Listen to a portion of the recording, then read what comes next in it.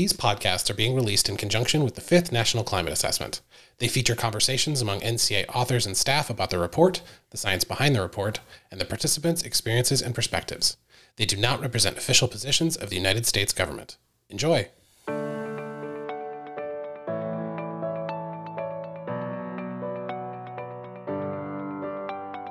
Welcome to the companion podcast of the 5th National Climate Assessment. My name is Allison Crimmins, and I'm the director of the 5th National Climate Assessment, the United States government's premier report on climate change, its impacts, and how we are responding. If you've been following our episodes in order so far, you know we started out by first telling you a little bit about the National Climate Assessment itself. From there, we heard from several authors about the things people are already doing to mitigate or adapt to climate change. And we heard from authors in different parts of the country about the different ways that people are already experiencing climate change.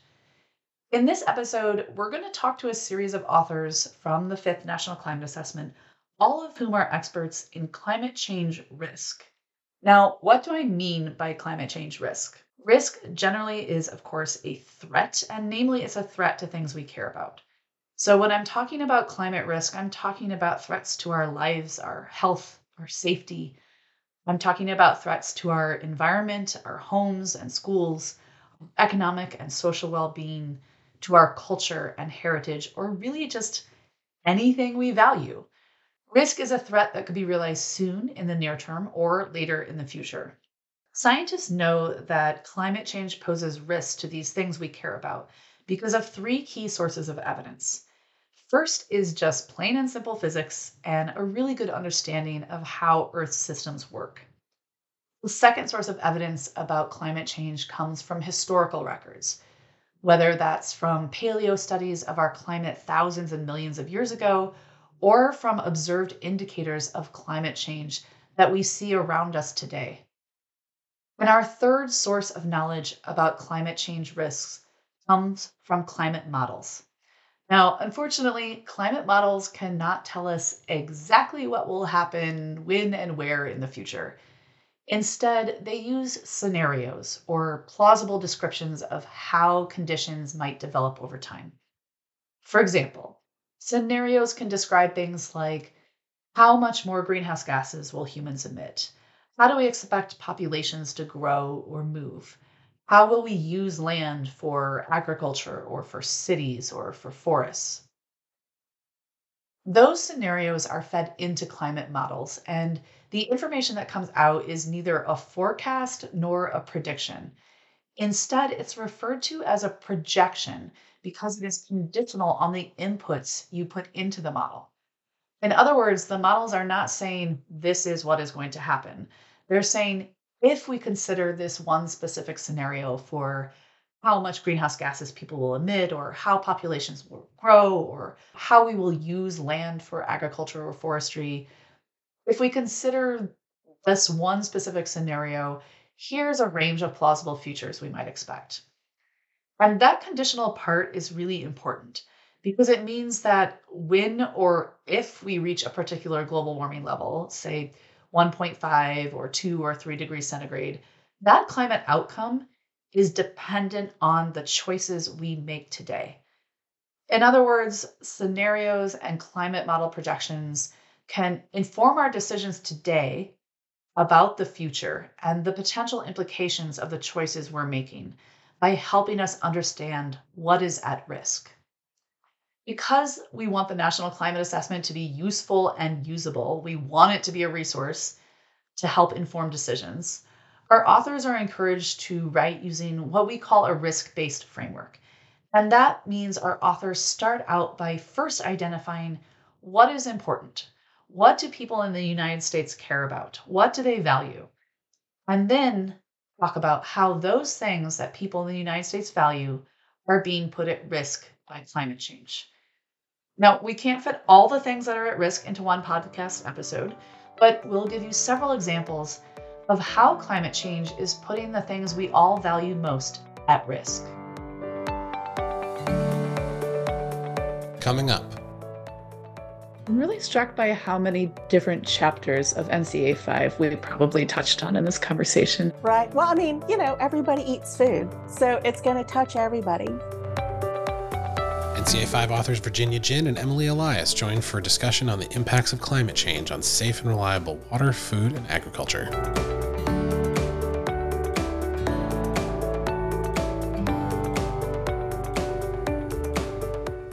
In our first segment, we are talking to two of our NCA 5 authors who are experts in the food, water, energy nexus. Our first guest is Virginia Ginn, who is the research leader of the Agroecosystem Management Research Unit for USDA's Agricultural Research Service.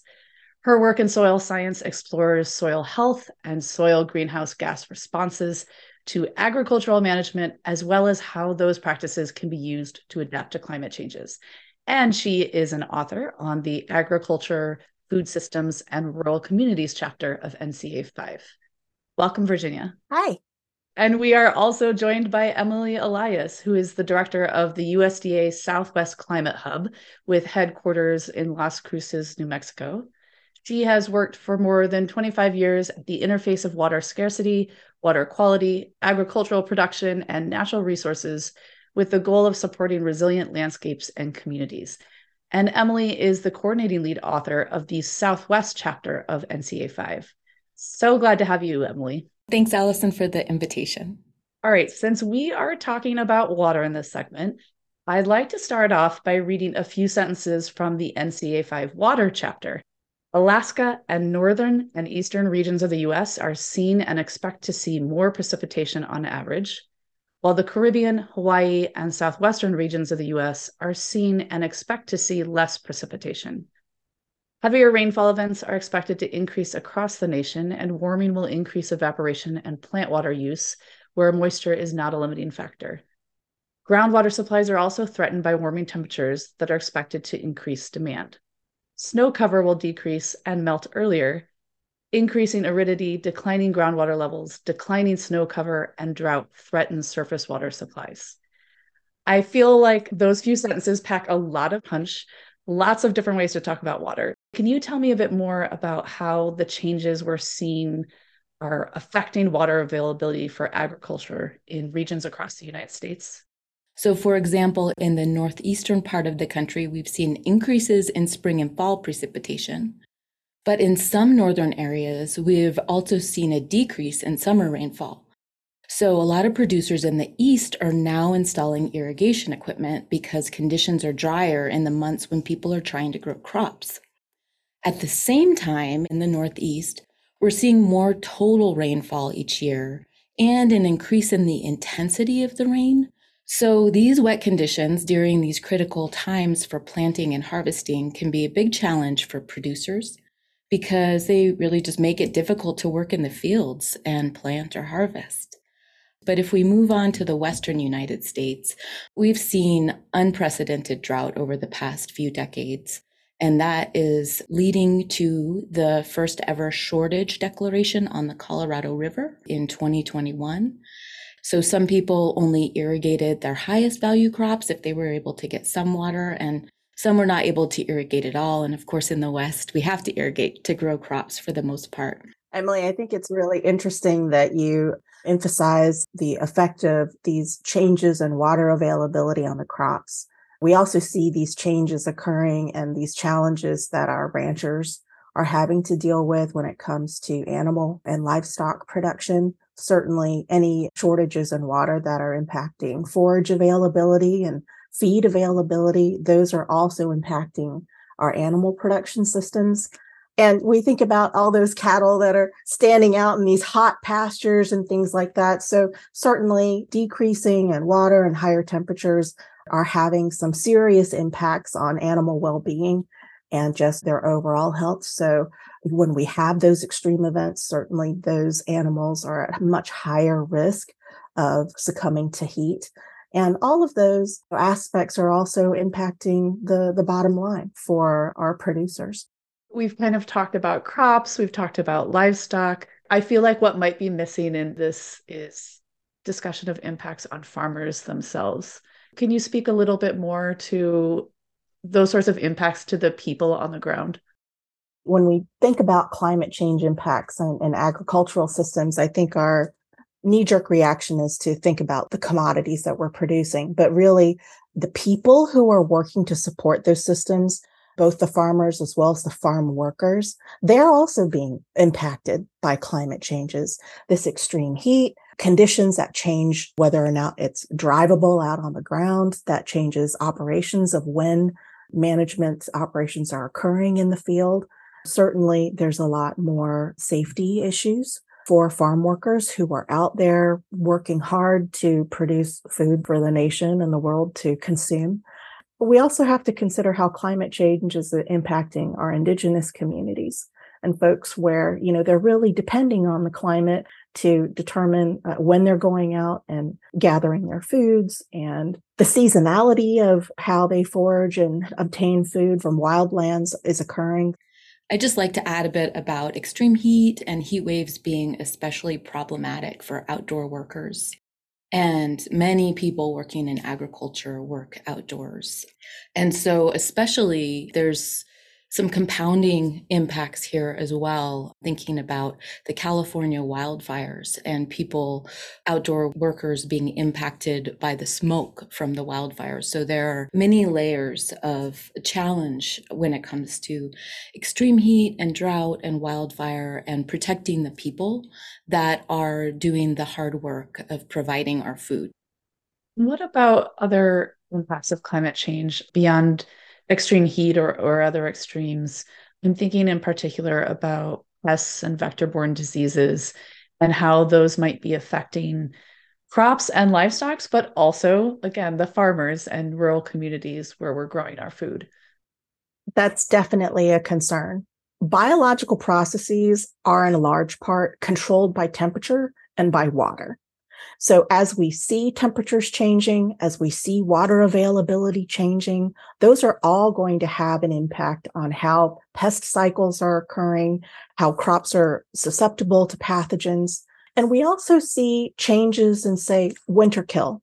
The fact that we're not having cold snaps anymore that are really getting rid of some of these diseases or getting rid of some of these pests over the cold season to kind of reset the clock for the next growing season. This is also changing. And so we see these greater pest pressures, greater disease pressures. Not only does that have a huge impact on the crop and the cost of maintaining and growing that crop, it can also have a severe impact on human beings. I'd love to hear some specific examples, if you have any, in your regions. So in 2011, the Missouri River flooded, and it really impacted a huge portion of the heartland. What happened in eastern Nebraska frequently was not only was farmland completely inundated, grazing animals killed, and other flood-related disaster, what we found was that the Missouri River was actually depositing huge amounts of sand onto fields that were not sandy. They may have been close to the river and they may have had some riverine type soils on them, but just the movement of all that water and the sediment and the sand in that water was fundamentally changing the way that these crop fields and pastures functioned, because it changed the soil entirely. And so what do we tell a farmer? All of a sudden there's tons and tons of sand that got dumped on their field. That is not a field that historically they knew how to farm and knew how to manage. It is a different ball game. And so there were lots of different interventions, and farmers got so creative and so innovative on how they were looking at these impacted fields once the floodwaters receded to say, what are other ways that we can adapt to this disaster and still have these be productive working lands for their farming enterprises. And another example relates to high temperatures, which can cause behavioral impacts to livestock, such as increased water and reduced food intake. And high temperatures can also cause physiological impacts to livestock, such as reduced reproductivity or reproductive efficiency, changes to respiration and heart rate, and milk production. And these impacts can be worse during humid conditions, and producers often look to the heat stress index to inform these management decisions. An example of how heat stress really impacted livestock production was in 2000. It led to $1.7 billion in losses across the US livestock industry. And so as we think about projected increases in maximum temperatures and heat waves, we think that this will lead to future livestock stress, and producers can mitigate some of these impacts by providing more shade, working during the cooler times of day, and even providing climate controlled buildings, especially if we rely on solar. So we're also thinking about climate mitigation as well as adaptation at the same time. I'd like to dig a little bit further into some of those innovative approaches that Virginia mentioned and some of those solutions you've been talking about, Emily. Thinking about the climate impacts that we're projected to face, what are other examples of mitigation and adaptation actions that you've seen on the ground? Oh, there's so many. There are so many examples of adaptation in agriculture. Agriculture is inherently adaptive, but a good example might be using different crops, planting at different times.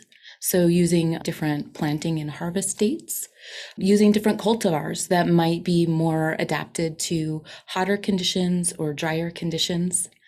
One example that I like is people using solar and solar farms or agrovoltaics as an example that seems to be really up and coming, or even solar pumps.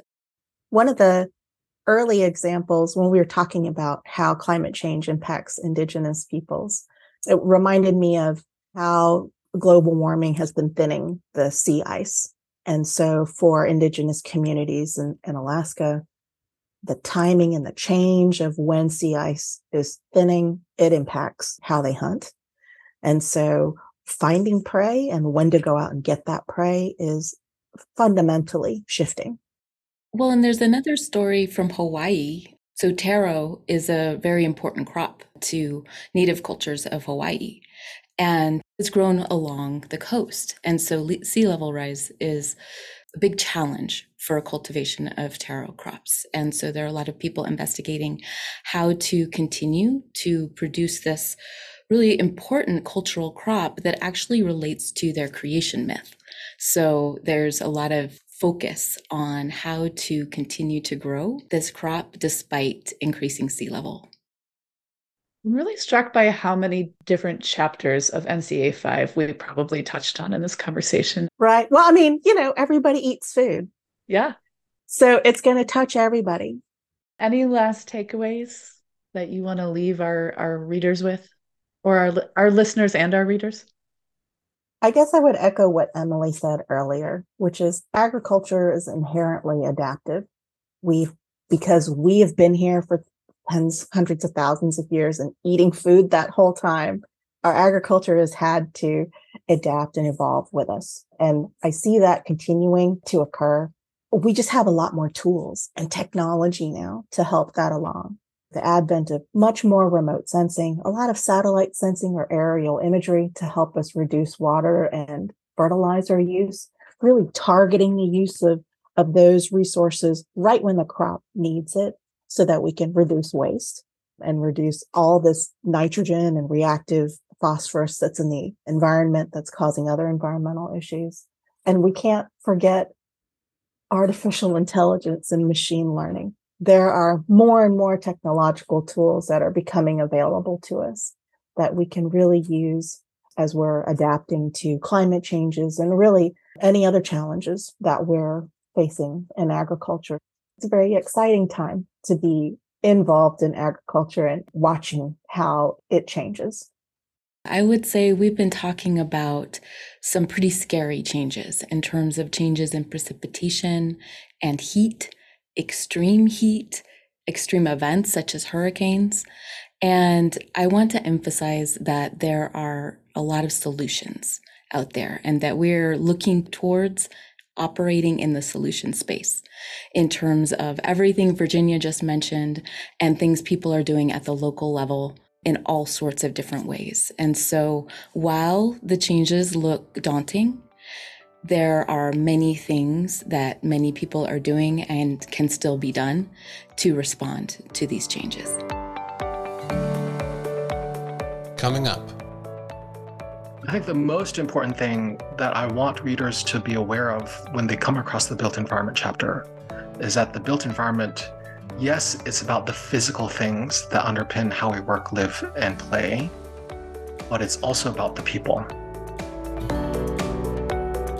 NCA 5 author Eric Chu breaks down why infrastructure is one of the most important things to society that is at risk. After the break.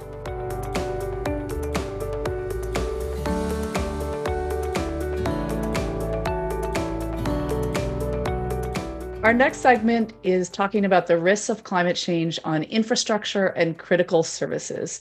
And we're joined by Eric Chu, who is the assistant professor with the Community and Regional Development Program and co-director of the Climate Adaptation Research Center at UC Davis. And Eric is also the chapter lead of our Built Environment chapter. Welcome, Eric. Hello, Allison. Thanks for having me. Thanks for being here. I wondered if we could start first with the title of your chapter, and if you could just tell us what you mean by built environment. Yes, built environment is one of those jargony terms. It refers to the things, the physical, material things that allow us to live, work, and play. It's the physical roads, the buildings, the green space, the pipes, the solar panels, the electricity transmission lines that we interact with day to day that allow us to live. What are some of the impacts of extreme weather events on our built infrastructure? The built infrastructure across this country has experienced a lot of underinvestment over the past couple years, couple decades. And all of us who live in towns and cities and suburbs across the country know that our roads have potholes. We have buildings that are falling apart, bridges that are falling apart. And so when climate change comes, sea level rise, extreme precipitation, extreme heat, our infrastructure is quite susceptible to those kinds of impacts. So, for example, sea level rise, your coastal buildings and infrastructure and roads start to become inundated by seawater. They become eroded. Some of the foundations get eroded as well because it's salt water that adds to the kinds of erosions, and it just crumbles much quicker than the intended lifespan of the infrastructure itself. For example, when buildings and roads, pavements experience extreme heat, it expands. And then after the heat episode, it contracts. The more it expands, it contracts. And the more extreme that expansion and contraction happens, again, the roads and buildings start to crumble way before their intended lifespan. So we've got sort of an aging infrastructure problem as sort of the underlying situation, but some of the damage we're seeing from climate change is acting on top of that and exacerbating those instances. So it's a two-pronged thing. Climate change is clearly adding additional stressors on our infrastructure systems that they're not designed to handle. And at the same time, our infrastructure systems are degrading because of a long-term lack of investment, maintenance, and upkeep. And so across time, an infrastructure system's ability to withstand and cope with additional stressors decrease. And we talk in the report quite a bit about cascading impacts. Can you speak to that and maybe give us an example of what that means? So a good example of a cascading effect on the built environment is, so you have wildfires, but fires also produce smoke, and so they degrade air quality. So that's a second thing that happens. So then you have cascading impacts on the infrastructure because folks are stuck inside. And when you're inside and it's really hot, you turn on the AC. The AC creates additional air pollution and also traps more heat because you're generating power. And so cities and towns become even hotter. Air pollution plus heat is not a great combination because it creates a lot of breathing issues, especially for those who are susceptible to that. Thinking about where we invest and where we build, what are some of the projected impacts of climate change that we need to keep in mind? Some immediate things are sea level rise, really affecting the coastal infrastructure that we have. We have a lot of expensive assets on the coast: ports, airports, roads and highways, housing. In the past, in this country, have built a lot of our important cities and infrastructure along coasts because these were important trade routes. and people needed to commute into these centers of employment. And so we built a lot of really expensive stuff along coastlines. If there's one thing you want people to walk away with, a takeaway from your chapter, what would it be? I think the most important thing that I want readers to be aware of when they come across the built environment chapter is that the built environment, yes, it's about the physical things that underpin how we work, live, and play, but it's also about the people. The people manage, run, maintain our infrastructure networks. People benefit or not from those services that the infrastructure provides. And so we've made a huge effort to talk about residents, communities who interface and use and benefit from this infrastructure. And it's the communities and the people that stand to gain or lose when infrastructures are not managed well, when infrastructure collapses because of climate change, or infrastructure degrades to a point where it doesn't even work anymore to serve the people. Coming up. Personally, I have 3 kids and I see this reflected in conversations with them. There's just the eco-anxiety is the term, but I sort of see it as this jadedness that I see in my kids when they look at their future and feel like it's got this cloud hanging over it. Keeping people healthy in a changing climate is a critical challenge, and NCA5 authors Casey Ernst and Julie Maldonado join after the break to discuss the need and the challenges of focusing on human health in the face of a changing climate.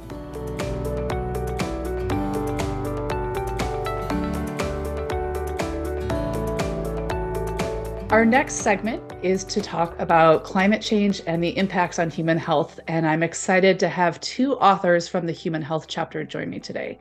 The first person we'll talk to is Casey Ernst, who's a professor and department chair at University of Arizona College of Public Health. And she is an author on the health chapter and also on the COVID-19 focus feature. Our second guest is Julie Maldonado. She is the Associate Director of Research at Livelihoods Knowledge Exchange Network, or LICEN, and an author on the health chapter, as well as a longtime participant in previous national climate assessments. Welcome, Casey, and welcome, Julie. Thank you for having me. Thanks, Allison. I want to start our conversation today by talking about heat. It is very hot outside right now. We've also seen breaking temperature records across the country lately, the hottest June on record, the hottest July on record. And of course, heat is one of the most direct ways that climate change is harming human health. How does heat affect human health, and who is most at risk? Yeah, there's a myriad of ways in which heat can influence health. And, of course, the most direct way is through things like heat exhaustion, heat stroke, when you've just been outside too long and exposed for a longer duration than your body can handle. But there's other ways that heat can affect your health as well. So there's, of course, issues with people who have heart disease. There's a number of ways that heat can really affect the body. And Julie, who are some of the people that are most at risk from extreme heat? If we think about the experiences that people have had, for example, this summer across the United States, you can't really separate those experiences of extreme heat without separating them from other experiences such as energy justice. In terms of the ability to not just, survive in these circumstances, but to also thrive, we have to think about, who has access to ways to protect themselves and their families. And so if you think about, oftentimes you see, one of the first alerts, if there's an extreme heat event, it's okay, get yourself to a cooling center. If the power is off, if you don't have air conditioning, if you don't have safe shelter, but who actually has access to a cooling center, who has a way to get there, and who can be assured that they're actually safe when they're there, right? So we can imagine the population groups that aren't necessarily going to do that, because there's actually a risk of being even more unsafe in certain circumstances. And Casey, we saw some of that during the COVID-19 pandemic too, right? This overlapping of climate stressors and hazards like extreme heat and hurricanes, but also, non-climate stressors like COVID-19 might make it harder for disaster response or might make people not want to go to shelters. Can you talk a little bit more about the overlapping or compounding climate impacts on human health? Yeah, sure. So, I mean, I think that's one of the things that we talk a bit about in that COVID-19 focus box is that when you have extreme heat and you compound that with a pandemic, and now you have maybe even a hurricane that makes it not just that there's, not enough cooling centers or people don't know about them, but now people are afraid to go because there's this other risk layer on top. If they go to a cooling center, now they're exposed to other individuals. People who may have low wealth may also be those who are disabled or who are more vulnerable to an infectious disease like COVID. And so they have even more reason to want to be protecting themselves from these infectious diseases. I mean, there's a lot of sort of compounding disasters that occurred throughout the pandemic. You can think about the wildfires that were occurring and that exposure to particulate matter, also jeopardizing your health even greater when you have COVID-19, a respiratory infection, and now you have this pollutant that's also harming your lung tissue at the same time. And there's been research that's shown that that exposure exacerbates the severity of a COVID-19 infection. So I think as we face these disasters, it's really important to be thinking about how they sort of are interacting and overlapping and to look at it in a way that's more holistic. Can you expand a little bit on some of the unique risks that those communities are facing and maybe how those intersecting identities can lead to health impacts from climate change? Yeah, it's a really important, and I think has been somewhat overlooked in the conversation is that sexual and gender minorities, that's one aspect of who they are. And certainly they may also be a minority in terms of their race, ethnicity. They may have low wealth. They are also people who are going to be working at the front line of response. If you go back to something like this cooling center, if you're living in a community where there is discrimination or stigma against you as a sexual or gender minority, you may not feel comfortable going into a public cooling center. Some of these shelters and temporary housing places may have certain rules in terms of how they define a family unit and who they're going to put in a family unit together. And if you don't fit that definition, you may not be able to access those resources as well. So much of what you shared too, it relates directly back to where we started as well, as to what options are available to people, when these events occur, so that they can feel safe, so they can feel secure for their whole family. Can you talk about some of the findings that your author team came to when looking into the impacts of climate change on the mental health of young people in the U.S.? Personally, I have 3 kids and I see this reflected in conversations with them.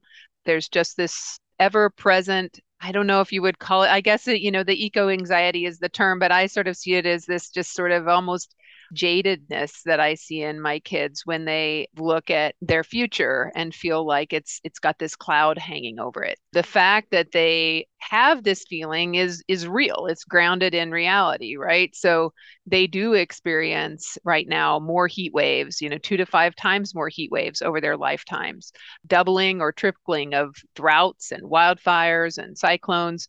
So really, they will see more of these disasters than we have in the past.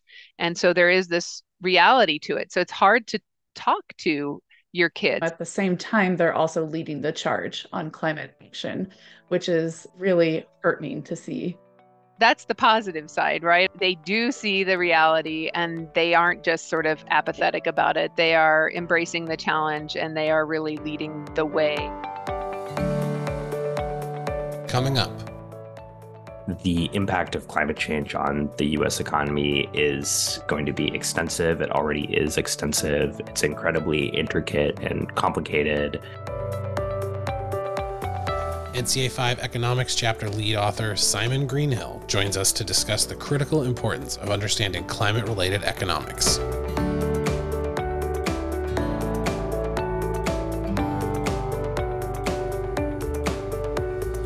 One of the new chapters in NCA 5 that was not in the previous assessment is a chapter on economics. And so I'm really excited to have Simon Greenhill here with us today.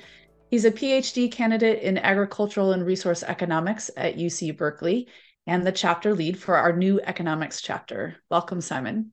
Thanks, Allison. Yeah, super exciting to be here. It's great to have you. So I want to start off talking a little bit about how economics has progressed in the recent national climate assessments.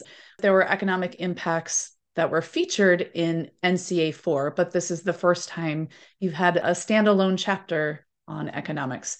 Can you talk a little bit about how that came about and why it's such an important topic to include in a climate assessment? Yeah, so one of the places that economics appeared the most in NCA 4 was in the mitigation chapter. And I think the reason that economics showed up a lot in the mitigation chapter was that the mitigation chapter sort of reported a lot of economic damage estimates that I think can help sort of provide a why for mitigation, like answer the question, why should we try to mitigate emissions or try to avoid some of the worst possible parts of climate change? But really, those are kind of a precursor to actually talking about mitigation, right? Like how we would actually mitigate our emissions. And for some people, it might be the case that physical or ecological threats coming from climate change are already more than enough reason to motivate doing something about it. But I think when we add on the sort of economic impacts, the impacts that are going to happen to our economy, to our health, to our well-being, I think climate change becomes really hard to ignore, really, for anyone. I think that sort of motivated a need for a whole chapter talking about these issues, certainly talking about economic impacts, and then also talking about other economic aspects of climate change. So tell me more about the new economics chapter in NCA 5. What's different about it compared to how economics was covered in the mitigation chapter in NCA 4?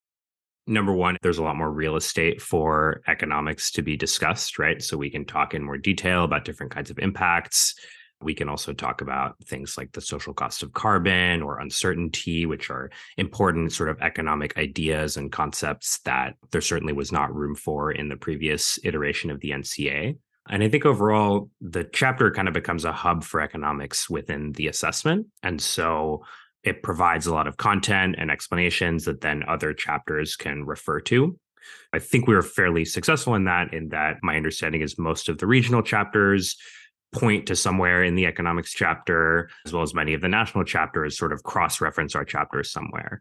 You mentioned social cost of carbon, and so I've got to ask you to define that a little bit for our audience. And I'd love you to also talk about why it's so relevant to policy. We know NCA 5 is policy neutral assessment, but it's also very policy relevant. And this is one of those metrics I think is really important when we're thinking about planning climate action. So the social cost of carbon is an estimate of the cumulative global economic harm to society caused by emitting an additional ton of CO2. Globally, right? Globally, yeah, exactly. And the way to think about that is when an additional ton of CO2 is released, that's going to cause a small additional amount of warming. And in turn, that warming is going to cause additional climate damages. And the social cost of carbon is basically a way of carefully enumerating and summing up those damages across different sectors of the economy, as well as across time. The reason that it's such a useful number for policymaking is that in the US and in many countries around the world, there's a requirement that policies pass a cost-benefit analysis. And the social cost of carbon basically gives you an estimate of the benefits of reducing emissions. The social cost of carbon was adopted by the US government in 2010. By 2017, it had been used in something like 80 regulations and providing $1 trillion in estimated benefits. And that was just by 2017. We've had another 6 or more years since then of the social cost of carbon being used. One thing that's worth mentioning, of course, is that because it's a single number, there's a lot of analytical and ethical decisions that need to be made in order to basically take this incredibly complex set of impacts coming from an incredibly complex problem that is climate change and kind of distill it down to a single number. What sort of impacts get included in the social cost of carbon estimate and what might be left out? You will very often find a health impact, often measured through mortality. So what is the impact of higher temperatures on mortality rates? You'll have energy often, you'll have agriculture and labor, people's work changing, whether that's their working hours or sort of the disutility they might experience from working in a very hot climate. And so there's a ton of these different sort of sectors of impacts. You know, I mentioned a few, but there's several more.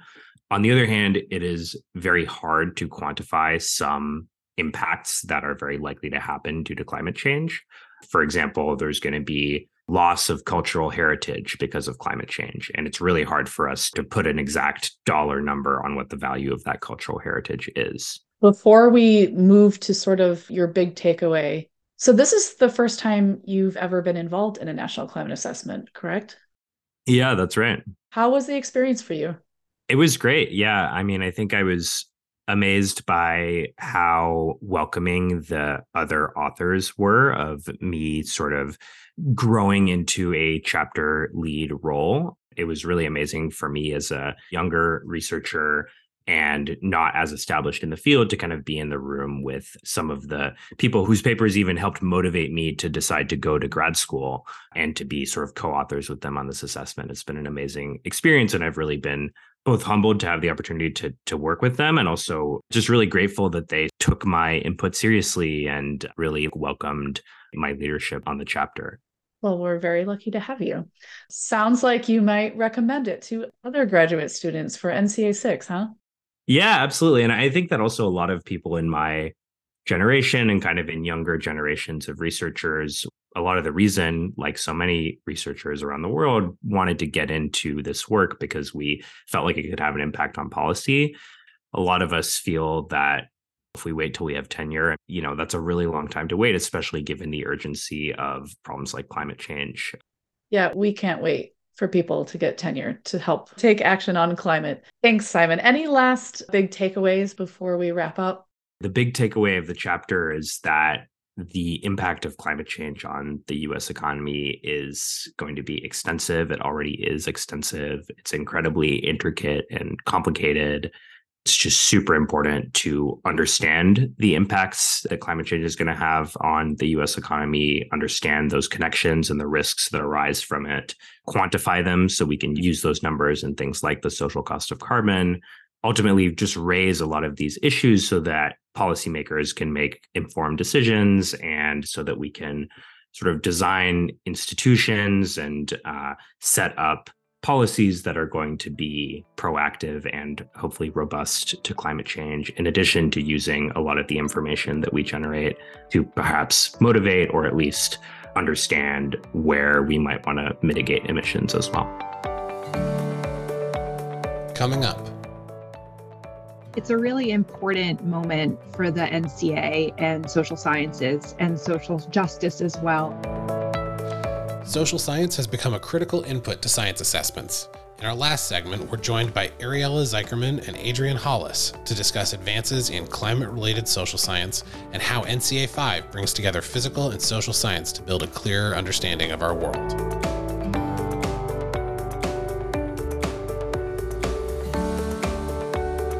Our next segment is on social systems and justice, and I'm really excited to have two of our expert authors joining me today to talk about this subject. I'm joined by Ariella Zeicherman, who's a social scientist and program manager at NOAA and the agency chapter lead on the new Social Systems and Justice chapter. Ariella, thanks for joining us today. I'm happy to be here. And I'm also joined by Adrienne Hollis, the Vice President for Environmental Justice, Health, and Community Revitalization Program at the National Wildlife Federation and an author on NCA 5's mitigation chapter. Welcome, Adrienne. Thank you. Very happy to be here. I'm really glad you are both with us here. We've just finished an episode where we took something of a virtual road trip around the US. And we heard from the authors that I talked to a lot about the uneven or disproportionate impacts of climate change that people are experiencing all around the country.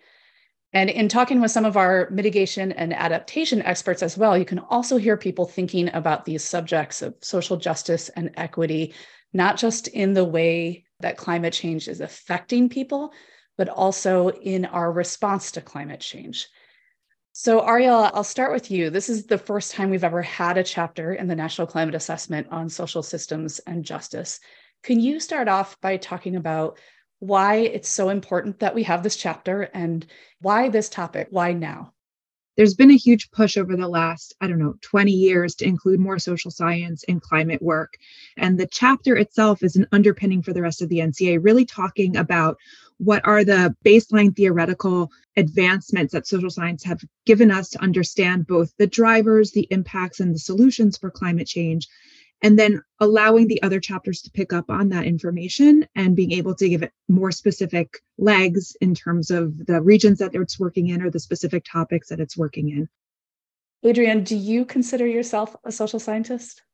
I didn't think of it when I was in academia, but as an environmental attorney and an environmental toxicologist, I work at the intersection of a number of these different issues. I look at how policy can address some of the disproportionate effects around health and around just environmental exposure. When people ask, how did you get to where you are? And I'm like, you create your job, you create where you think there are gaps, then you jump in. And I think the NCA 5 does a great job of giving you a number of different perspectives and types of ways you can, weigh in the climate justice, climate change arena. Adrienne, I want to touch on something that Ariella mentioned about social systems and how social systems are what help us understand climate change, but also what drives climate change. Can you dig into that a little bit more and explain what that means for social systems to drive climate change and how different assumptions or different understandings of those drivers can lead to different conclusions about what we should be doing about it? First, I'll say how excited I am that this chapter exists. NCA 5 is phenomenal. And the fact that communities have been talking about things like culture and how it's affected by climate. And we have been pushing for information around how communities interact when it comes to things like relocation or migration or even mitigation. And we know about the historical practices of systemic environmental racism. And all of those things affect climate change because people who do the least when it comes to greenhouse gas emissions are the ones who are affected the most. And people don't think about that as a whole. And that's globally plus locally. So when we think about the impact of things like culture, great example, Louisiana, community that is in the process of relocating away from the coast where all of their history is and all of their traditions and the impact of climate change on that. I think that's a perfect example of what we're talking about. And also, Arielle, I read your great article about social change, social systems. And it resonated because that is what people have been asking for, how interrelated things are. And that's what generally science has not looked at. Well, I'm glad you read our article. It is exactly what you said. It's about complexity. And when we just focus on atmospheric sciences or anything that's very physical, we miss the questions of why do we care about climate change? For who do we care about climate change? And what are we going to do to impact climate change? These aren't theoretical concepts. They are lived experiences every single day by many communities in many ways. And there isn't one size all solution, just like there isn't one size all fit problem. And so, it is about bringing together all of the sciences. And what the social sciences and the justice chapter are doing are asking those really hard questions. How do things fit together? How are they different across the country? How are they different globally? And what can we do appropriately, respectfully, and communally to address them in the appropriate ways? Yeah, I like the fact that we acknowledge community science and traditional ecological knowledge and the importance of that historic knowledge and what people have done on their own to gather information. That's very important. Well, I want to pick up on that because this NCA made a real big attempt to think about how to include local and traditional knowledge and indigenous knowledge as a real data source. I mean, that in itself is kind of mind-blowing. We can see in such a big public national document how Western science and other sorts of sciences can be meshed together to give us a better understanding of what happens locally and why it's important. Any last big takeaways you want to leave our audience with? One of the things that the NCA 5 really does for me is make the connection between people and policy and practice. I like the fact that we acknowledge and identify and discuss the disproportionality that we see in communities, that's addressed in more than one chapter. It's sort of a vein that runs through the report, and I appreciate that. And I think that people who read this will appreciate that. And for some who haven't made that connection because they just haven't thought about how interconnected things are, I think it is impactful. Yeah, my takeaway is very similar to Adrian's, except it's more of a plea. As an environmental social scientist who's been working in climate change for a while, we're up against a lot of distrust and negativity. People don't think our sciences are empirical, but they are. And what I hope is that when you read the NCA and you see the way it is now integrated into most chapters and the way that we are trying to frame the problem as an importance problem, I hope that you think, oh, I now understand why it's important. I now see where people fit into climate change. And it helps you as a physical scientist or as a person making policy to think about the relationships between different kinds of data and different kinds of questioning. Wow, that was a really amazing whirlwind of climate risks. And that was just a small taste of all of the topics that we cover in the National Climate Assessment. I really enjoyed hearing from these brilliant interdisciplinary experts, each one with a different angle on why we care about climate change. We started with some basic needs, things like impacts on food and water and shelter, how climate change affects our agricultural systems and our built environment, our homes and schools and cities and roads. We heard from experts on how climate change is affecting our health and our wallets, and how those health and economic impacts are really important when we're thinking about policies and institutions. And we ended by talking about social systems and justice and how all of these things come together. As Adrian said, connecting people and policy and practice.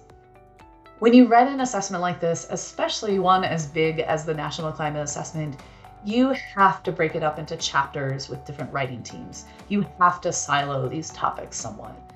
But I think what this episode really drove home for me was just how interconnected all of these topics are, how they really fit together, and how in real life, of course, these things aren't separated into chapters. We are experiencing a whole range of climate impacts that cascade through all of these sectors to affect people and put the things we value most at risk. Thank you for listening. And whatever it is that you value most, the people you love, the places you call home, the things you like to do, thank you for being a part of the climate solution.